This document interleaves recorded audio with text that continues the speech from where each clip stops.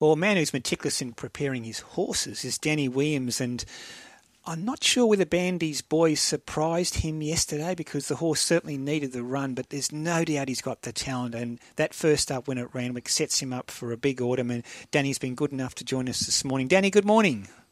Good morning, Ray. Good morning, Dean, and good morning, listeners.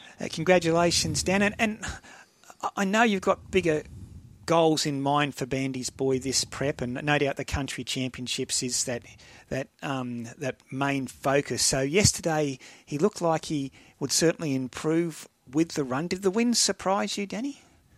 It did, Ray. I think as we say, barriers win races. He had a dream run. After the scratchings, he came in to a good gate. He had the run of the race.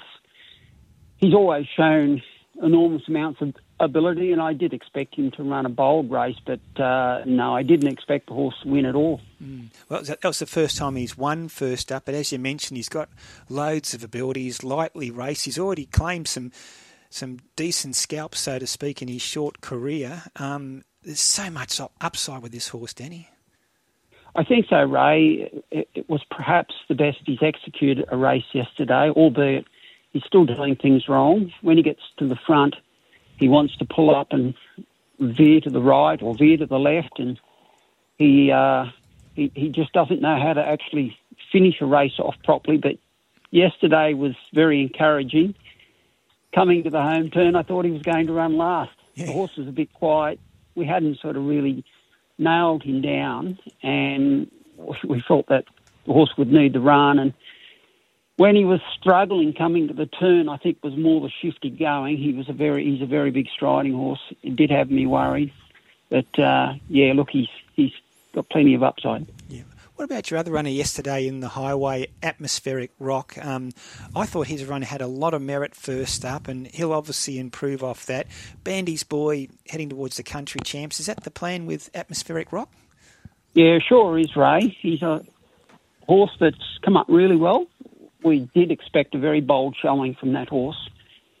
He's been in work a fair bit longer than Bandi's boy after a bit of a break, and his work's been really good this preparation, and we were hoping to run 1-2 yesterday and then back the horse up a fortnight later. He needs to elevate his rating up to get a run, and there's always a fair bit of work to do with those sorts of horses going into qualifying races. You need to make sure that your preparation's program right, and at the same time the horses are coming into those sort of races in form and at the right rating. Yep.